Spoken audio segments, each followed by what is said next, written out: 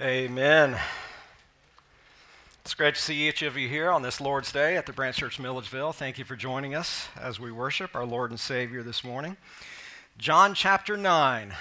John chapter 9. We will be looking at verses 1 through 23 this morning. How's everybody's bracket doing in March Madness here? Good? Yeah? Kyle, you got yours still going? I doubt that. Okay. You can repent later for lying. Okay. All right. So what we will be studying this morning is God's glory in all things. The main point I think we see in this passage is this: the glory of God is revealed in all things, in strength and in weakness. In strength and in weakness. I would even say most especially in and through our weakness, God's glory is revealed. Chapter 9, as we approach chapter 9 this morning. When I fear my faith will fail. Do you ever feel as though your faith may fail? Have you ever been in those times in your life where God has ushered you into such a time, such a season maybe in your life of suffering, of hardship, of affliction, of pain, of trouble, where you may utter these words, I fear my faith will fail. In this passage this morning, it is my prayer that I, along with you, would take heart in that next line that we sang just before the sermon this morning. Christ will hold me fast. John chapter 9 begins a new section in John's gospel account. After the doctrinal prologue we studied in chapter 1, John tells us of Jesus' witness in gathering his disciples from John 1 to John 4. This leads to a period of conflict with the unbelieving believers, beginning in John 5 through the end of John chapter 8, where we ended last week. Now, where we begin in John chapter 9 today, begins Jesus' ministry among those who believe. He advances toward the cross. As he advances toward the cross, Jesus, his ministry among those who believe in him. This is kind of, in preparation for the sermon this morning, listening to and reading other pastors and theologians, this is as if Jesus, if we look at it as a mountain that he has climbed through his earthly ministry thus far, he is peaked in his earthly ministry and he begins to hit the downhill side of that mountain of ministry. What awaits him is the cross. John 9 records events in Jerusalem immediately following the departure of Jesus from the Feast of Tabernacles. Jesus himself is largely absent from mention in this chapter. When I read verses 1 through 23, and next week when we continue in chapter 9, you'll notice that Jesus is largely absent from being named in the chapter here by John. Not that he's absent at all, though, right? Jesus himself is largely seen here and through his works, through especially this blind man that we will read about here in just a moment in verses 1 through 23. What we read mostly is the kind of religion that rejected him and the response of those who believe. We will see a religion that rejects Jesus, continuing to reject him among the Jewish leaders, the Pharisees, in and among that time and that generation as Jesus was ministering, sharing the gospel. But we will also see a response of those who believe in the Christ. Join me in prayer now before we read God's word. Father, thank you. Thank you once again that we, Father, by your grace, are allowed to be brought here by you as your people, gathered together freely, openly, freely, without persecution, without hindrance, to freely worship you, to give to you, to usher unto you what it is you desire the most, to be worshiped above all others, above all other things. So Holy Spirit, I pray that today as we read through verses 1 through 23 in John 9, that you teach, that you instruct, that you convict us where it is needed, that you comfort us where it is necessary as well. that we all the more see and know what is true, that Jesus, you will hold us fast. Lord, I praise you. It's in your name that we pray, Jesus. Amen. John chapter 9, verses 1 through 23. As he passed by, he saw a man blind from birth, and his disciples asked him, "Rabbi, who sinned, this man or his parents, that he was born blind?" Jesus answered, "It was not that this man sinned or his parents, but that the works of God might be displayed in him." Remember that statement as we go through this passage today. That the works of God might be displayed in him. We must work the works of him who sent me while it is day. Night is coming when no one can work. As long as I am in the world, I am the light of the world. Having said these things, he spit on the ground and made mud with the saliva. Then he anointed the man's eyes with the mud and said to him, "Go wash in the pool of Siloam," which means sent. So he went and washed and came back seeing. The neighbors and those who had seen him before as a beggar were saying, "Is this not the man who used to sit and beg?" Some said, "It is he." Others said, "No, but he is like him." He kept saying, "I am the man." So they said to him, "Then how were your eyes opened?" He answered, "The man called Jesus made mud and anointed my eyes and said to me, 'Go to Siloam and wash.' So I went and washed and received my sight." They said to him, "Where is he?" He said, "I do not know." They brought to the Pharisees the man who had formerly been blind. Now it was a Sabbath day when Jesus made the mud and opened his eyes. So the Pharisees again asked him how he had received his sight. And he said to them, "He put mud on my eyes, and I washed, and I see." Some of the Pharisees said, "This man is not from God, for he does not keep the Sabbath." But others said, "How can a man who is a sinner do such signs?" And there was a division among them. So they said again to the blind man, "What do you say about him, since he has opened your eyes?" He said, "He is a prophet." The Jews did not believe that he had been blind and had received his sight until they called the parents of the man who had received his sight and asked them, "Is this your son, who you say was born blind? How then does he now see?" His parents answered, "We know that this is our son and that he was born blind. But how he now sees we do not know, nor do we know who opened his eyes. Ask him. He is of age. He will speak for himself." His parents said these things because they feared the Jews, for the Jews had already agreed that if anyone should confess Jesus to be Christ, he was to be put out of the synagogue. Therefore his parents said, "He is of age. Ask him." God's glory in weakness. Even though Jesus had removed himself from the public eye, from the public sphere, his saving work still continued among the needy, those who were both spiritually and physically in need.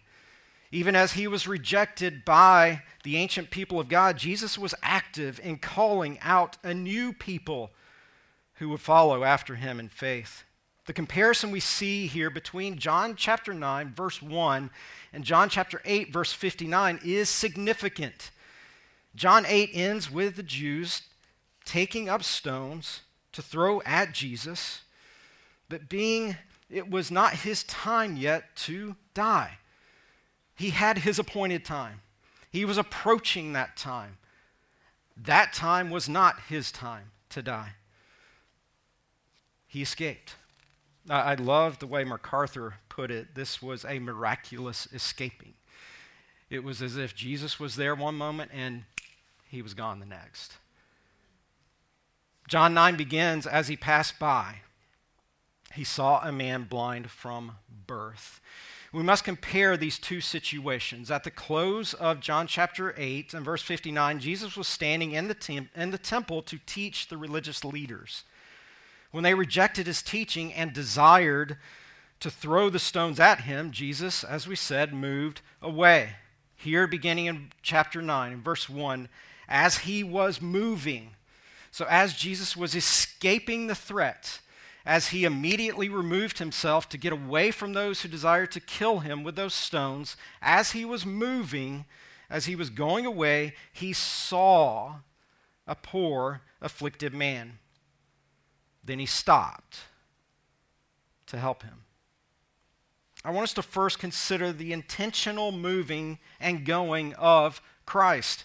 Everything, absolutely everything Jesus accomplished in his earthly ministry was done with gospel intention. Perfectly done with gospel intention.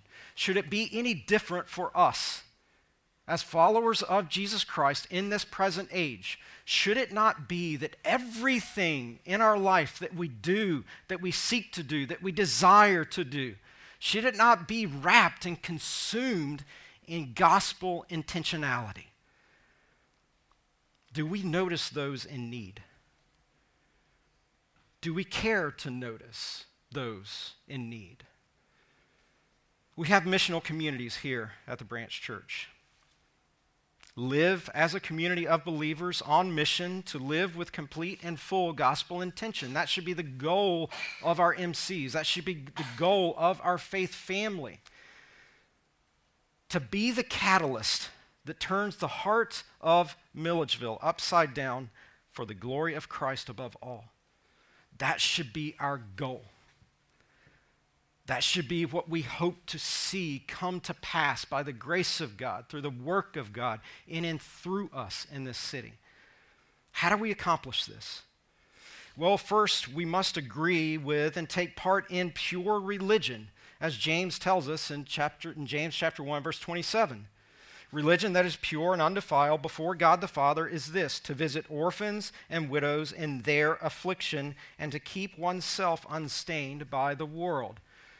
So what James is telling us there is if we sacrifice our lives, our time, our money, our effort to help those who cannot help themselves in their time of need, in their time of affliction, then we will not be consumed by the fleshly desires in a fleshly world.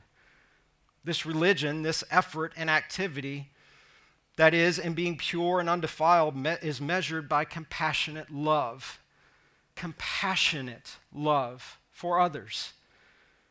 Those without parents or husbands were an especially needy segment of the church at this time, in that generation. Since these orphans and widows were usually unable to reciprocate in any way what was given to them, caring for them clearly demonstrates true sacrificial Christian love. I've been encouraged. I've been so encouraged to see and hear the activities of our MCs and what we've been accomplishing and seeking to accomplish in this MC semester. Caring solutions. Caring for those, for the unborn image bearers of God in the womb that would be murdered by their mothers. Supporting and walking alongside an organization that cares for those image bearers as well as those mothers. Care items for high school students. You can see the box over there on the table. An ongoing effort to care for high school students in this area and in Wilkinson County, to care for those who absolutely cannot care for themselves, who can't even have a toothbrush or toothpaste. Did you use a toothbrush this morning? Did you use toothpaste this morning? There are those who can't. So meeting practical needs. The community cookouts that our MC has been doing right out here in the parking lot, we've seen actual relationships begin to be born in that with people in this community that we serve, that we claim to love. When Lily and I went around passing out flyers down the road a few weeks back, it was an amazing opportunity to do gospel mission for something as simple as announcing a cookout. Come and join us for free food. If we desire to love our community, if we desire to love our city, that is communicated through our action. Jesus came for those who are broken, weak, and lost. This is a reminder for us as we meet the physical needs of the needy, we must not neglect seeking to meet the eternally important spiritual need. Matthew chapter 9, if you want, you can turn there with me. Matthew chapter 9, you can hold your place, and John chapter 9. Matthew 9, verses 9 through 13, we read this. As Jesus passed on from there, he saw a man called Matthew sitting at the tax booth. I read that in preparation, knowing that it's tax season, and I thought, man, I don't know if I would have done that in this season of life. Because I know we haven't filed our taxes yet. We don't want to. But as Jesus, as the Christ, the example that we must follow, as Jesus passed on from there, he saw a man called Matthew sitting at the tax booth, and he said to him, "Follow me." And he rose and followed him. And as Jesus reclined at table in the house, behold, many tax collectors and sinners came and were reclining with Jesus and his disciples. This would freak the Pharisees out. How dare he mingle and sit at table and fellowship with sinners, especially tax collectors who, along with lawyers, get their own little bucket of sinners, right? Not biblically. Human opinion. And when the Pharisees saw this, they said to his disciples, "Why does your teacher eat with tax collectors and sinners?" But when he heard it, he said, "Those who are well have no need of a physician, but those who are sick. Go and learn what this means. I desire mercy and not sacrifice, for I came not to call the righteous, but sinners." But sinners. Whether you're a lawyer or a tax collector or whatever you do in your life, this is our example. This is our example to follow as followers of Christ. John 9 unfolds with the discussion between Jesus and his disciples concerning this man who was born blind, who was blind from birth. Why does suffering, disease, and death exist in this world, in this present age? It does. We see it clearly. Why does it? The simple answer, sin. Sin. The disciples in this passage here in John 9 had good reason to believe this man was born blind due to sin, the sin of his parents. The scriptures are clear. The existence of such are in the world as a result of the fall that we read in Genesis chapter 3. From that point forward to now, suffering, destruction, affliction, pain, trouble, sorrow. Personal sin may well be the reason for personal suffering. After all, John chapter 5, we have studied this and read over it, but let me read verse 14 in John chapter 5. Afterward, Jesus found him in the temple and said to him, this was the man who was invalid for 30 years. Jesus heals him. Jesus finds him in the temple and said to him, "See, you are well. Sin no more, that nothing worse may happen to you." It causes me to pause as I was reading and studying this passage. It causes me to pause, and it caused me to pause and ask, when reading the disciples' response to this man's blindness and correlating it with his sin, the sin of his parents particularly, had they not read the book of Job? Had they not studied the life of Job? The disciples did not consider there could be an alternative solution. They posed their question in an either-or condition, assuming the sin of the man's parents was the cause of his blindness. They also seemingly assume that anyone who has an affliction suffers in direct proportion to the sin that has been committed. Again, the book and life of Job dash such a conclusion. We, Jennifer and I, Lana and Lily, as we continue our machine reading plan through this year, we just completed reading through the book of Job. And it amazes me every time I read through the book of Job. I just want to reach out to Job's friends in quotes maybe, and just grab them and say, shut up.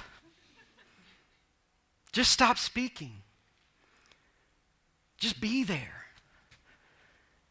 It reminded me of a time in our past church life, a brother, Jim, had developed cancer. Bad cancer. Led him to the hospital to have chemo treatments. And us as men from our small group would go and be with him. And going to be with him, in that moment, I found myself not being able to say anything. Not being able to utter a word. But instead just to be there with him and pray over him. Listen, when you find a brother or sister in Christ that is suffering, don't think you have the answer. But please be there. Be there with them. Love them as Christ has loved you. How are we to respond in suffering? We must never jump to a conclusion, as the disciples did here in John 9, that particular sin has brought about a particular suffering for that person. This truth concerning this blind man makes this point here. Jesus assured them that the blind man was not born this way because God was punishing him or his parents. What did Jesus mean when he said in verse 3, but that the works of God might be displayed in him, that in his suffering, in his blindness from birth, that the works of holy, righteous, almighty God might be displayed in him. Simply this. This man was born blind so that at the appointed time Jesus would heal him as a testimony to Jesus' power and his divinity as God. Well, that's mean, God, that you would cast blindness on this man from birth, that you haven't healed him up to this point, and that you've waited until this moment to do it. Wasn't that a mean God that we serve? No, that's a holy God. That's the holy God. That's the holy God that will not share the spotlight with anyone but himself. God used this man's suffering, his weakness, his affliction, his inability to physically see, to in that moment glorify Christ. It is as John said in John chapter 20, verse 31, that you'll hear Bailey, Kyle, and I probably say a few times before we actually get to it in John 20. But it is as John said, but these, the signs by Jesus performed by him in his earthly ministry, recorded by John, because John himself said, there are far more that I could tell you about, but these are written so that you may believe that Jesus is the Christ, the Son of God, and that by believing you may have life in his name. That's why this man was born blind. That's why in this moment, at this time, on that day, Jesus came to heal him. Our Lord displayed his identity as the Savior and the Son of God in healing this man. When we suffer, let me stop there. When we suffer, because as a Christ follower, you will suffer in this life. As a follower of Jesus Christ, you will suffer in this life. Luke chapter 14, verse 27. Just listen as I read. Jesus, talking to the large crowds that were following him at this time, made some statements to them to say, look, you're not all going to follow me because I'm going to tell you what it takes to be a follower of mine. This is one of those statements we read in verse 27 of Luke 14. Whoever does not bear his own cross and come after me cannot be my disciple. That is clear. The cross, an image, an instrument of suffering, of great suffering. It's not some gold-ordained ornament around your neck. It is a suffering, an instrument of utter, complete affliction, sorrow, and suffering. When we suffer, we must trust that God knows what he is doing and that he works in and through the pain, the afflictions of his people for his glory and for our sanctification. Because daily as we pick up our cross to carry it, knowing, not just knowing, but that we willfully be suffering servants of Christ as he suffered for us, that we can suffer in his glory, for his glory, as we willfully do so each day. It is incredibly difficult to endure lengthy suffering, though, isn't it? We live in human flesh. We feel pain. We know pain. It is incredibly difficult to endure lengthy suffering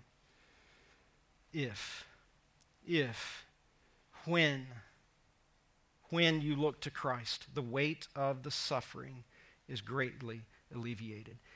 It may not be removed. But when we look to Christ, when we gaze upon Christ, when our mental, our emotional, our desirous effort is upon the King of Kings, the Lord of Lords, that suffering can be greatly alleviated.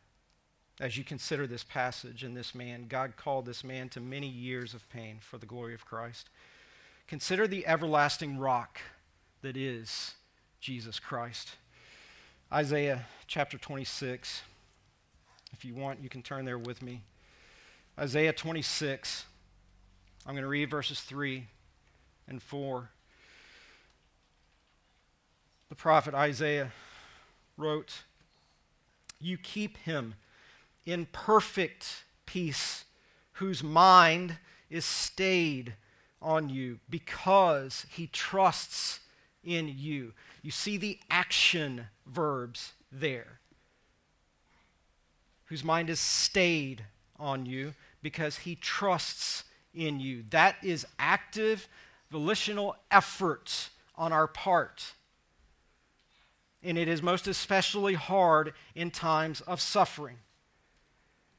That we train and discipline our mind to be stayed upon Christ, that we may fully, completely, wholeheartedly, in this present age and forever, trust him. Isaiah goes on. Trust in the Lord forever, for the Lord is an everlasting rock.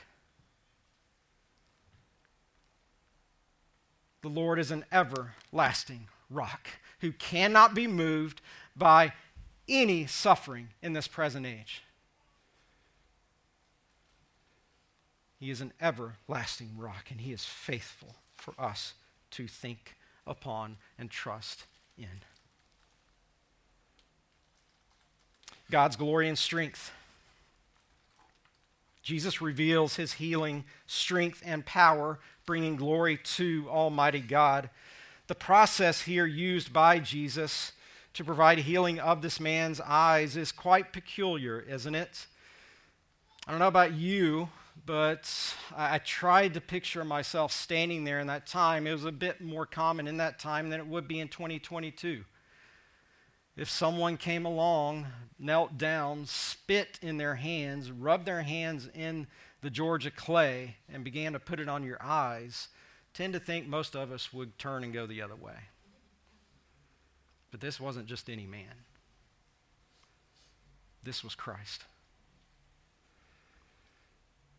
I agree with both John Calvin and A.W. Pink, great pastors and theologians, concerning the use of spit and mud by Jesus. John Calvin first, and then I'll read what A.W. Pink had to say. Calvin said this: "Just as man was at first made of clay, so Christ used clay in restoring his eyes, to show that he had the same power over a part of the body that the Father had exercised in creating the whole man." A.W. Pink says this: "It prefigured the Lord pressing upon the sinner his lost condition and need of a Savior. The placing of clay on his eyes emphasizes our blindness." What he says there, our spiritual blindness, was physically, practically emphasized by using this man, not just to this man, but everyone who was there, standing around at that time, in that moment, emphasized that this man at that time and the others who did not believe in Christ were spiritually blind, as were we. John doesn't provide the exact reason for what Jesus did, but we do see John's emphasis here, and it concerns the pool of Siloam.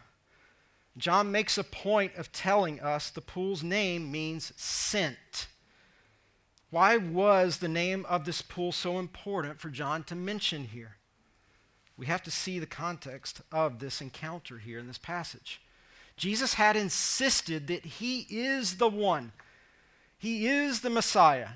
He is the Christ. He is the one sent by God to bring light, spiritual, saving, eternally living light to the world.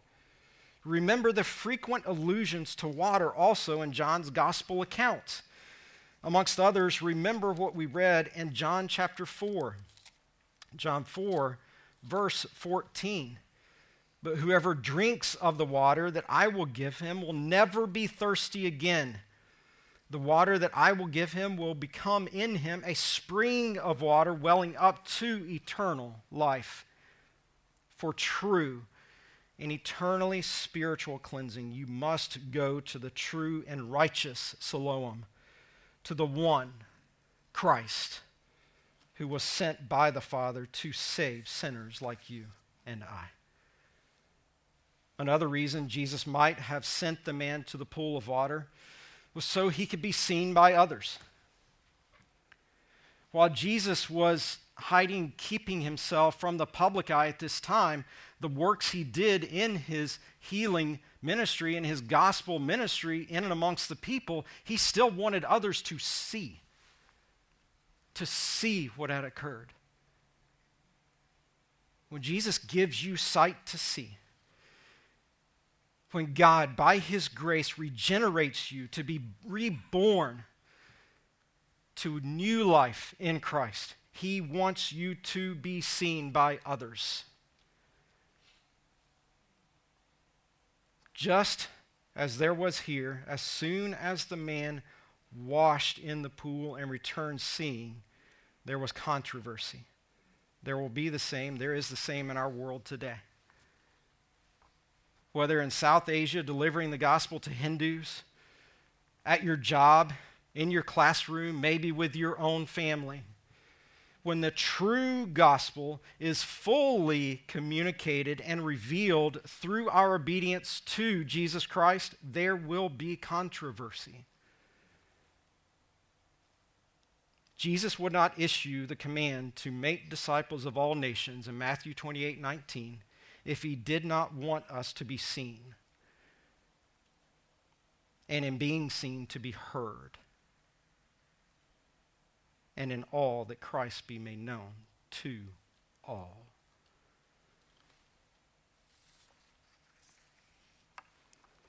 We've seen God's glory in weakness, his glory in strength. Now in this passage, we see God's glory amidst sin. That God's glory can even shine brightly amidst sin. The Pharisees' concern and focus was not on what had happened, but when it happened. Not on what miraculous activity occurred, but the day on which it occurred.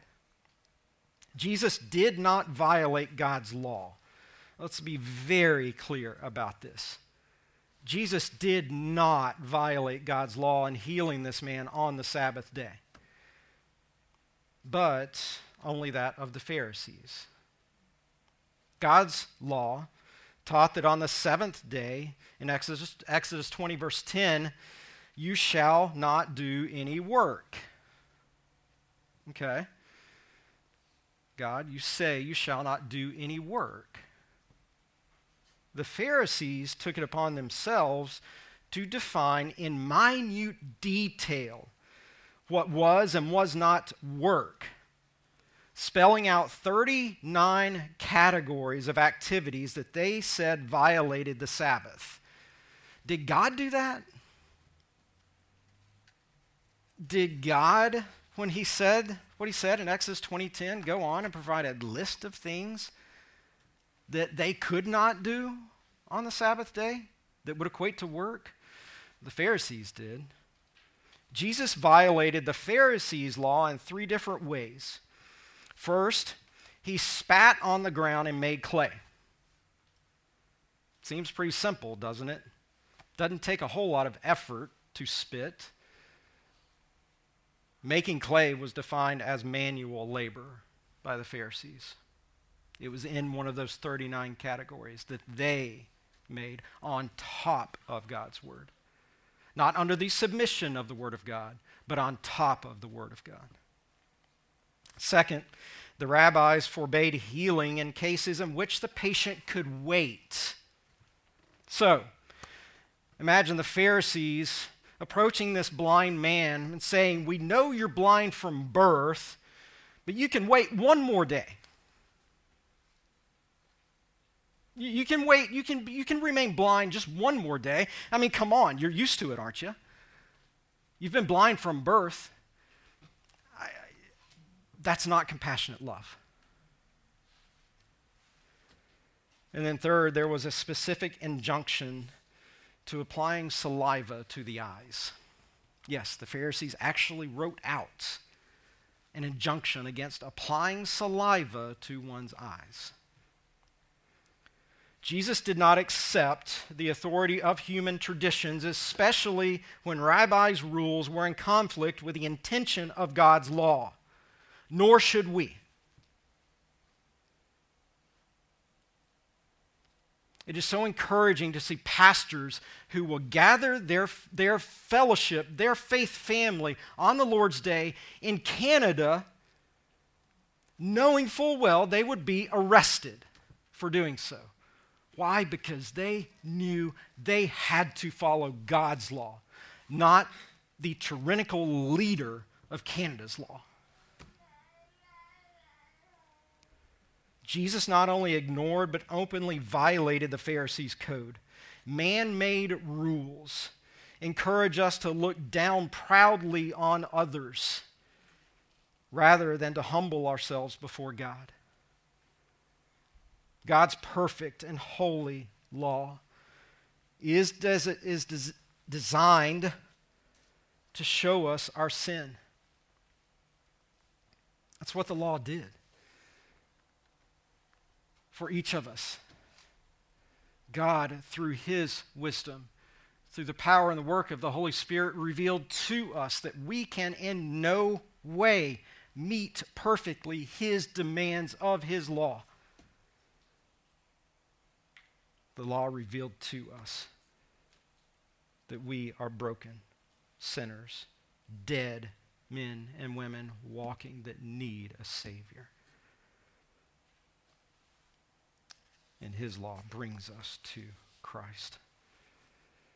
Those who know you best, are typically those closest to you. And typically, those same people are those who know you the most. Your desires, your dreams, your goals, your failures, your weaknesses. That was the case here with this man as the Pharisees went around. Do you know this man? Can you claim that this is the man that was blind and now sees? Who did they have to go to? His parents. The ones who gave him birth. The mother who gave him birth. The father who helped raise him. His parents knew him. They also knew for certain something drastic had changed in his life. Not just the physical ability to see, but they knew something drastic had occurred in this man's life. Yet when it came down to it, not even his parents would stand with him. Sin, destruction, feeling forsaken, feeling forgotten. Christ had become this man's everlasting rock. When you feel forsaken, when you feel forgotten, know this as a follower of Jesus Christ. Christ is not the rock that can be moved by the waves of suffering that slam against it. Christ is the rock who will now and forever and always stand firm to catch you, to hold you, to help you buffet the waves of suffering in this life. Even amidst the destruction of war and the suffering produced, the gospel still prevails. Christ is still proclaimed. God still saves sinners. Listen to this report from a missionary in Ukraine, reported by the Association of Baptists for World Evangelism, ABWE. Listen to this as I read this report. It's been 3 weeks since Russia invaded Ukraine. 3 weeks of indescribable hardship, loss, confusion, and pain, but God's still moving through his church. One place we've seen evidence of God's handiwork is the incredible ministry of Imago Dei Church in Moldova. My friend, Pastor Mihai, and ABWE missionary Rich care for 25 to 30 refugees every night, feeding them, praying for them, and letting them rest at the church. For some, it's the very first time they've been safe enough to truly rest since the invasion. The church members are also pitching in, taking turns being with the refugees and caring for them in whatever way is needed. Just this week, a couple members led 2 refugees to Christ. Why would God bring Russia to invade Ukraine at this time, in this moment in human history, if it were just for 2 souls to be saved? Is it not enough?